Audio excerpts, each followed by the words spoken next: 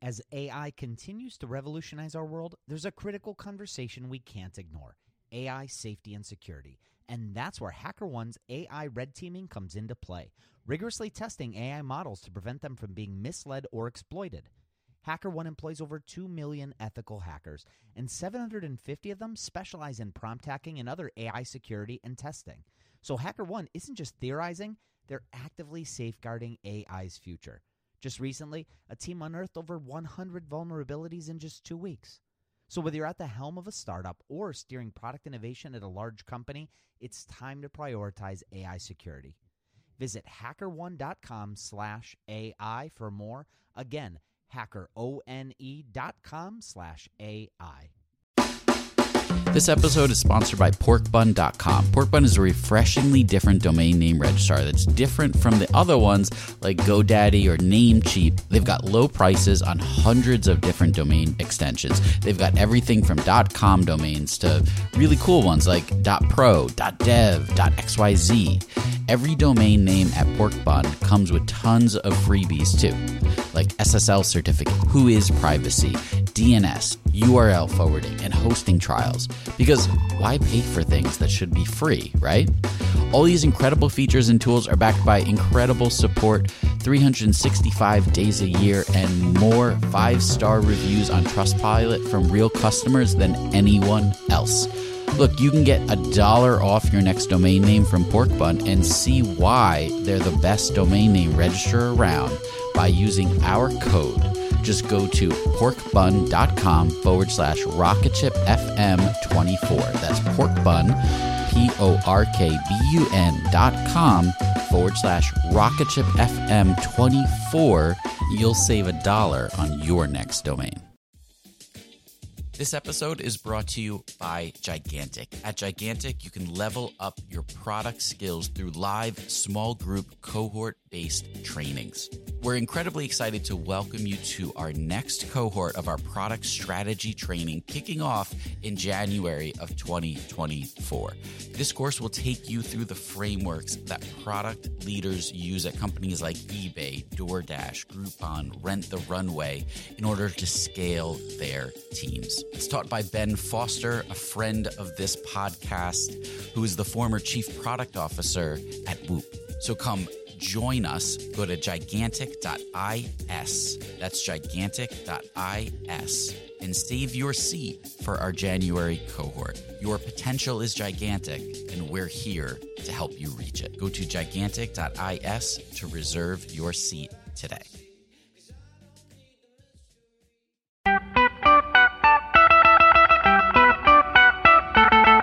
Welcome to the Rocket Ship Podcast. I'm Michael Sacca. I'm Joelle Steiniger. And I'm Matt Goldman. And we're having 20-minute talks with entrepreneurs teaching you how to launch your product into revenue.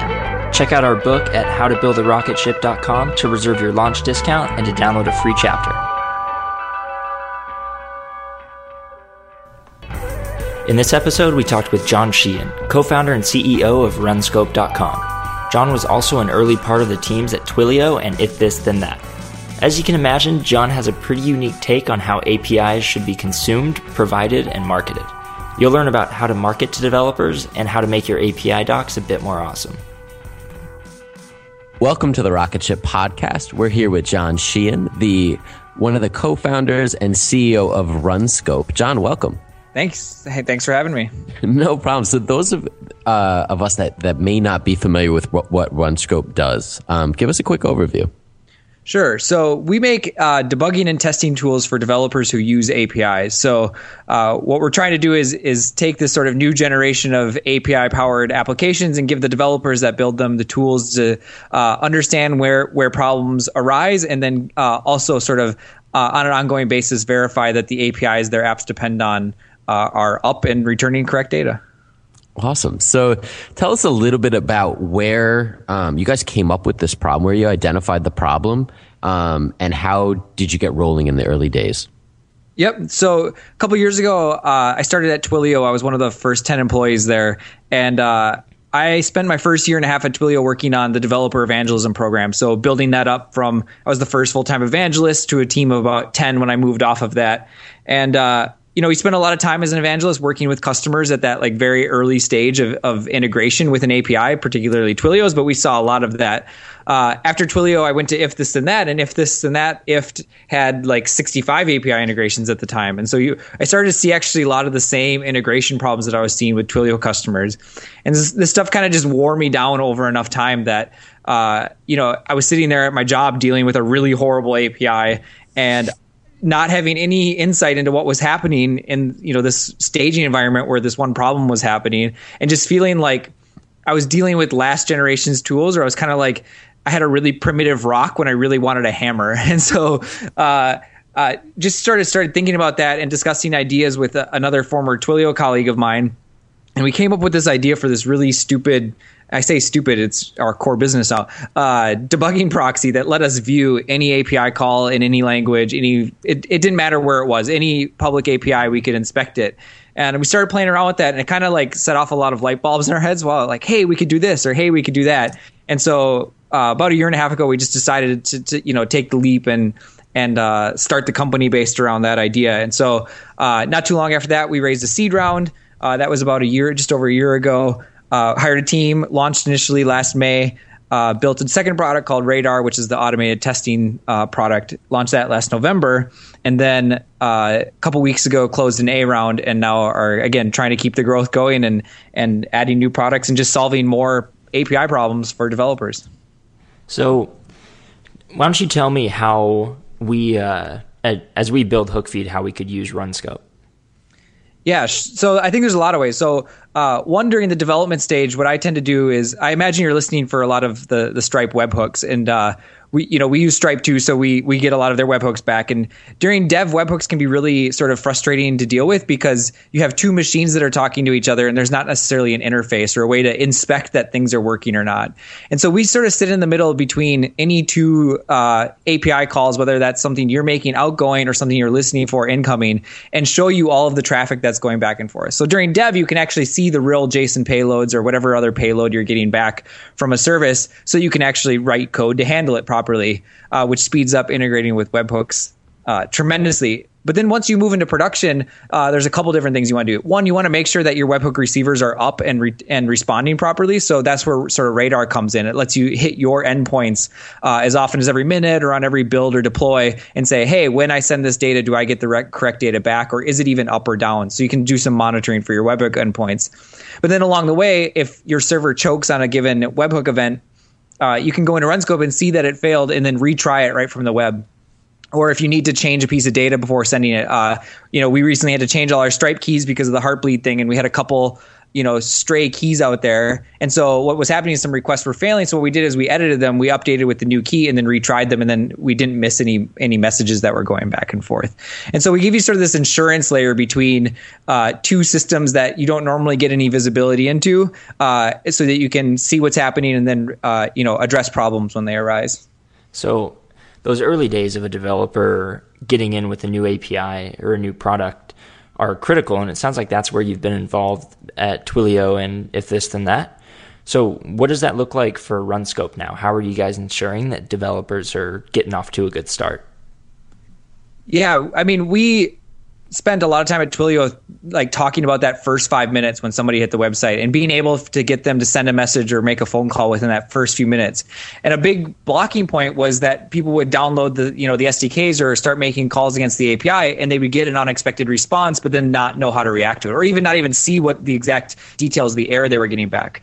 So, API providers are starting to use our tools to help them get their customers up and running faster. So a lot of sales teams will use us to sort of spy on companies that are in the prototyping stage.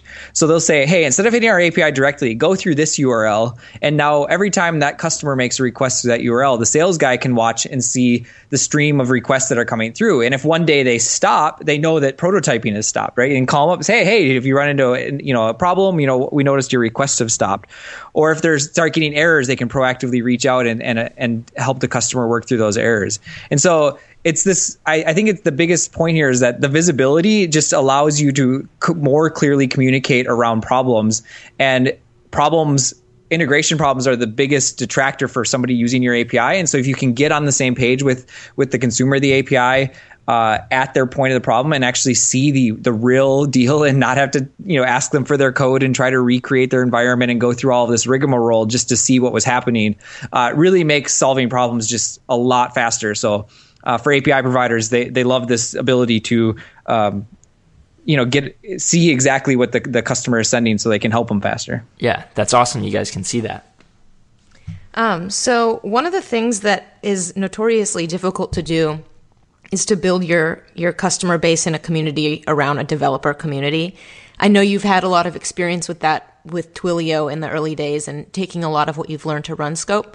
But can you talk about some of the tactics and things that are different in going after developers versus, any other kind of B2B or consumer audience? I know one of the things you've done is request bin and have a free tool out there. If you want to talk about that a little bit, or maybe even some of the other ways that you're getting in front of these people. Sure. How long is the show? 3-4 hours? About 20 minutes. Okay. I'll go fast then. So I think there's a couple of things that have served, in my career well for reaching developers. One is that I'm a developer, right? So I still write code. I love writing code. I feel the pain that our customers feel. So I'm actually writing tools that I use every day. We use RunScope for ourselves, all the time, every day to help us build RunScope itself. And so, prior to Twilio, I was, building a popular .NET REST client. I had done some talks on API stuff. I was already pretty ingrained in a set of communities. And so when I came in, I wasn't necessarily starting from scratch. And we kind of looked for people, who have existing footholds within communities that can go out and sort of, start from there and work out from their existing network. So, by the time I came to RunScope, that network had expanded dramatically from Twilio, from IFT, and from working in all these different API providers. And so, we started with a tool that we were going to use, but then we went to a community we already knew. And so that really has helped us, bootstrap that first set. Because when I joined Twilio, they already had, a significant number of registered developers. And I think we 15x'd it or something like that while I was there. But going from zero to that and getting that first chunk is a significantly harder challenge. So for us, it was just, let's start with what we know. Let's start with the people we know. Let's start with the problems we know. And then we don't have to make up as much or try to figure out our way as much. If we build good tools and we know that we're using them every day, we know there are other developers out there like us that we can reach. So part of that is, like you mentioned, request bin. So one of the things we were inspired by was some open source projects that existed that we used a lot when we were supporting Twilio customers. So two really big ones were request bin, which is requestb.in, and then Hurlit, so HURL.it. We use this all the time to help our customers understand what their code was generating, or to, Hurlit, give them a tool to poke the API. And so if you go into RunScope, you will see very clearly that we were inspired by those. But one of the things we wanted to do was, if you go to Hurlit and you use Hurlit, you automatically know how RunScope works. You are the most qualified and already sort of pre-educated lead that we could possibly get. You have self-identified as being somebody that's a great fit for our tooling. And so what we did is, with request bin, we went to Jeff Lindsay, who's who worked at Twilio with us and a friend of ours, and said, hey, we really want to make this, you want to redesign it. We want to, maintain it. It was going down a little bit. We want to make sure it stays up and really invest in it. And so what we did is we ended up acquiring it from him because it was such a good lead source from us. And it actually turned out to be even way better than we expected it would ever be. And so after that happened, we went to Twilio, who owned Hurlit. And the reason Twilio owned it is because while I was there, I bought it from Leah Culver. I actually expensed it. I didn't ask anybody for permission. I just bought this website and put it on an expense report, and it worked out, thankfully. But Twilio had sort of let it neglected a little bit, not a bad way, just shifting priorities. And we said to Twilio, hey, we want to make this better. We want to keep it up and running. We want to, invest in it. It'll be better for your customers and it'll be better for our customers. And so, we took over Hurlit from Twilio as well. And so now we have these two really great lead generation sources where people have already self-identified as understanding APIs, having identified with, needing the visibility to see traffic in or out. And really the transition from that to a RunScope account is very small. And so I think those two investments have been probably one of the smarter decisions that we've made along the way for reaching developers. Somebody said to me that tools are the new ebooks. If that's the case, then we have a lot of ebooks. When Rainn Wilson realized he had a special gift for talking people to sleep, he had two choices: construct a massive speaker that would blast his voice to every person in the country, or invent a talking pillow. AT&T Business eventually talked him into the pillow thing. And, backed by a reliable network, the only network with built-in security controls, Sleep with Rainn was a hit. Take your ideas to the moon and beyond at business.att.com. That's business.att.com. So tell us a little more about that process of lead generation and how you convert them over to RunScope. Are you just hoping that they click the RunScope link when they're on the sites? Are you capturing any information about them? Tell us how that works. Sure. So we don't require signups or registration on those sites.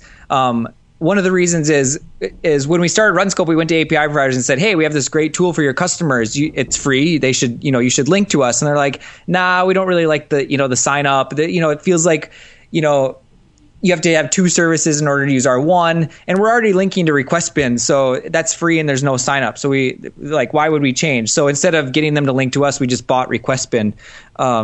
And so now we have the link. But the sites we put them under this banner called community projects. And so they're free, no registration. If you go to our site and our developer guide, you can see the 3 or 4 of them that we have. There's just a RunScope header or a RunScope link in the header, and then the bottom half of the page just gives you a brief overview of the product. Now, for the most part, that does a really great job of converting people, again, because they're so highly qualified that seeing RunScope is a really easy, low friction transition from those tools. But we also wanted to sort of maximize, the audience that we get from those, and so we actually tag them with a retargeting tag, and then we advertise RunScope to them throughout the rest of the internet. So those are some of our best performing ads that we do by far. And are you able to see? I see you have the links tagged at the bottom of the page. Are you able to compare who signs up on the first visit there versus who signs up after being retargeted from there? Yeah, we definitely have we track the difference, right? So if you just click straight through, it shows up in our customer dashboard as like partner Requestbin or partner Hurl.it. Whereas if you come through one of the ad campaigns, it gets tagged with that ad campaign. But the campaigns are scoped to specific audiences. Yeah. So we have a fairly good idea of who came from where and like what the conversion is. So one of the things that we do is we have a couple other community sites: API Digest, API Jobs, API Changelog, Embed Curl. I think that's all of them that we run. Some of those I was doing before RunScope and sort of rolled them in. Some of them were less successful, right? So like API Jobs and API Changelog were really great, interesting sites, but didn't convert customers for us a lot. So we actually found better homes for those, and those are in the midst of being transitioned over to new owners. So we're going to continue supporting and sponsoring them, but it just wasn't worth it for customer acquisition to keep maintaining those. Whereas I think the new owners will find a lot more value in the audiences that they pull in from those sites. Hey guys, I hope you're enjoying the episode. I wanted to take a minute to thank CodeShip for sponsoring the show. CodeShip makes continuous deployment simple and easy, and we've actually been happy customers of theirs for a very long time. You should go to codeship.io/rocketship to check out videos and tutorials all about how you can start using CodeShip to deploy your product in a better way. Enjoy the rest of the episode. So have you acquired all of these side projects, or have you built any of them from scratch? So we built, we've acquired Hurl.it and Requestbin. We built API Changelog and Embed Curl. I built those as weekend projects. When you're the CEO and you want to code, it's better if it's as a side project and not so much as a engineer infuriating terrible CEO code. Yeah, well, I mean, I ask because I know that even the small side projects end up snowballing and balancing all these things on the side. I mean, if they're your primary source of lead generation and it's super qualified, that's amazing. But I think the struggle with a lot of people is these side projects don't perform as well and they end up taking a ton of time. How do you really optimize that? Yeah, I mean, and I think that's exactly what we saw with API Changelog, because to me, that was probably the most interesting one. If you rely on a third-party API, there are a lot of changes that happen that aren't even technical, a lot of policy changes that only show up in like the rewording of a sentence in an API document. And like a lot of the companies don't surface that in any way. They only tell you, hey, this parameter is now this. They don't say that your license to a certain specific set of data is changed without, they just don't represent that in their change logs, right? And so API changelog did a straight scrape of the docs and then did an HTML comparison, so you could see very clearly when the meaning of a sentence would change. And I thought that one was really interesting. I had really high hopes for that, and it just turned out that the type of audience that attracted just were not necessarily a RunScope customer. And so what we did is we found somebody else who that was a better fit for and said, hey, we already got the site. It's already up and running. It pretty much just needs a little bit of time to review the changes every week. I'll just transfer you the Heroku project and you can rebrand it as whatever you want. And so that was a really easy transition. So, we definitely watch to see from the community sites which ones are converting and which ones aren't. And we'll continue to prune them as needed. I think the one thing we have found is that the utilities outperform the content pretty significantly. So like API jobs is a jobs board specifically for API integrators or API builders, and it's basically a content site, and it just doesn't do very well for giving us customers. Whereas Hurl and RequestBin solve a problem on the spot, and that problem is mirrored very well in our product. And so those convert significantly higher, and I mean percentage wise, and absolute numbers wise.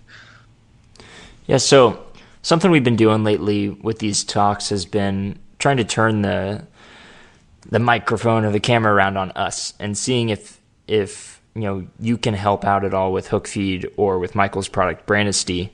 Off the top of your head, I mean, we're on some level selling to developers, but also marketers. But is there anything that comes to mind for what we could do to reach developers better, whether that be tools or early things you could do to get developers to know about you and to support you? Actually, I would love to jump in here because we're actually rolling out an API for Brandisty.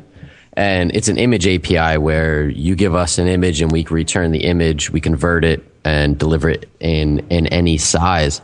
I would love any feedback into how we might be able to reach that developer community. Largely, we're marketing to designers right now, and we're going to have to make a huge switch. So I'd love any insight on that. Interesting. So it says used by Bolt. Is that right? Yeah. They used to work in our office. Oh, no way. Yeah. Their designer. Artur. He signed up. Yeah. He's, we've kind of gone back and forth for a while now, actually. Yeah. Good guy. Sorry, you can edit this out if you want. Andrew, we worked with him for years at Twilio, and so he used to rent a room from us in the office. He was just here like a moment ago. So Twilio's almost like its own incubator, it seems like. We have a pretty significant alumni group now. A lot of founders and a lot of like really high level startup employees have really come out of Twilio. That's pretty awesome. Yeah. I think that actually says a lot about Twilio. I think Twilio did a really great job at selecting or like identifying, people who were leaders and like sort of like, that work at the top end of organizations. So I'm glad that we are surrounded by such a good alumni group. It makes us all look good as a whole. Yeah. So anyway, so about your API. So, I tend to take a very sometimes contrary position on API marketing, and I don't actually think you need to market to developers. So if you're saying that designers are already your sweet spot, that's probably like a good place to keep focusing and let them work out how to use the API or find the person to help them do the API integration, right? So it's really tricky to give a developer and say, hey, here's a tool if it doesn't solve some very specific problem they're having. So the developer has to actually identify with your problem if you're going to try to get them the API. It can't just be like giving them the tool that solves somebody else's in their organization's problem. What you have to do is you have to reach the people in the organization whose problem you actually underlying solve, and then let them work backwards to the developers. So that means you should still have a really great developer experience and great API docs and a reliable, easy to use API. But I'm not necessarily of the opinion that the developer is the way for every API to reach penetration into a company. It's usually you have to find the person whose problem you solve. So these designers can go to the developers in their companies and say, hey, we love this tool and we really want to extend it. They told us to use the API. Can you help us with that? And now those two people are aligned, right? They're both aligned on that problem, and the developer will come to you and not have a bad experience. Interesting. Yeah. And I love that answer because that saves me a ton of marketing effort. But it's so true. You still do have to stick with the pain. So that makes a ton of sense. When you talk about like a good API doc, who are some people that you guys have kind of even looked to for inspiration there? I think, Twilio to me is like sort of the original like amazing API docs to the extent that people will use you just for their documentation. It was what drew me to Twilio was when I first found out about them. 5 minutes later, I had sent my message, and then I had the full API doc. I just read every word in their API doc. Right? It was like it was marketing to a developer, and I didn't even realize it at the time that the docs are essentially marketing material for developers. And so since then, I think Twilio's made a lot of improvements. That was part of the things that I worked on there, and I unfortunately didn't stay long enough to do a lot of what I wanted to do with it. But the team since has done a really great job at adding examples for all the SDKs and reorganizing and making it more clear. I think Stripe has amazing API docs. You'd be hard pressed to find somebody that doesn't like their API docs. GitHub does a really good job. They really keep theirs up to date really easily, or really consistently. And let's see, a couple others that I liked. There's probably a longer list of ones that I don't like, but I'm not going to name names on those. Yeah, look to Stripe, Michael. They're just so good. Awesome. It's unbelievable. And to the point where you're looking through and they're giving you code samples of what to run to simulate these different endpoints.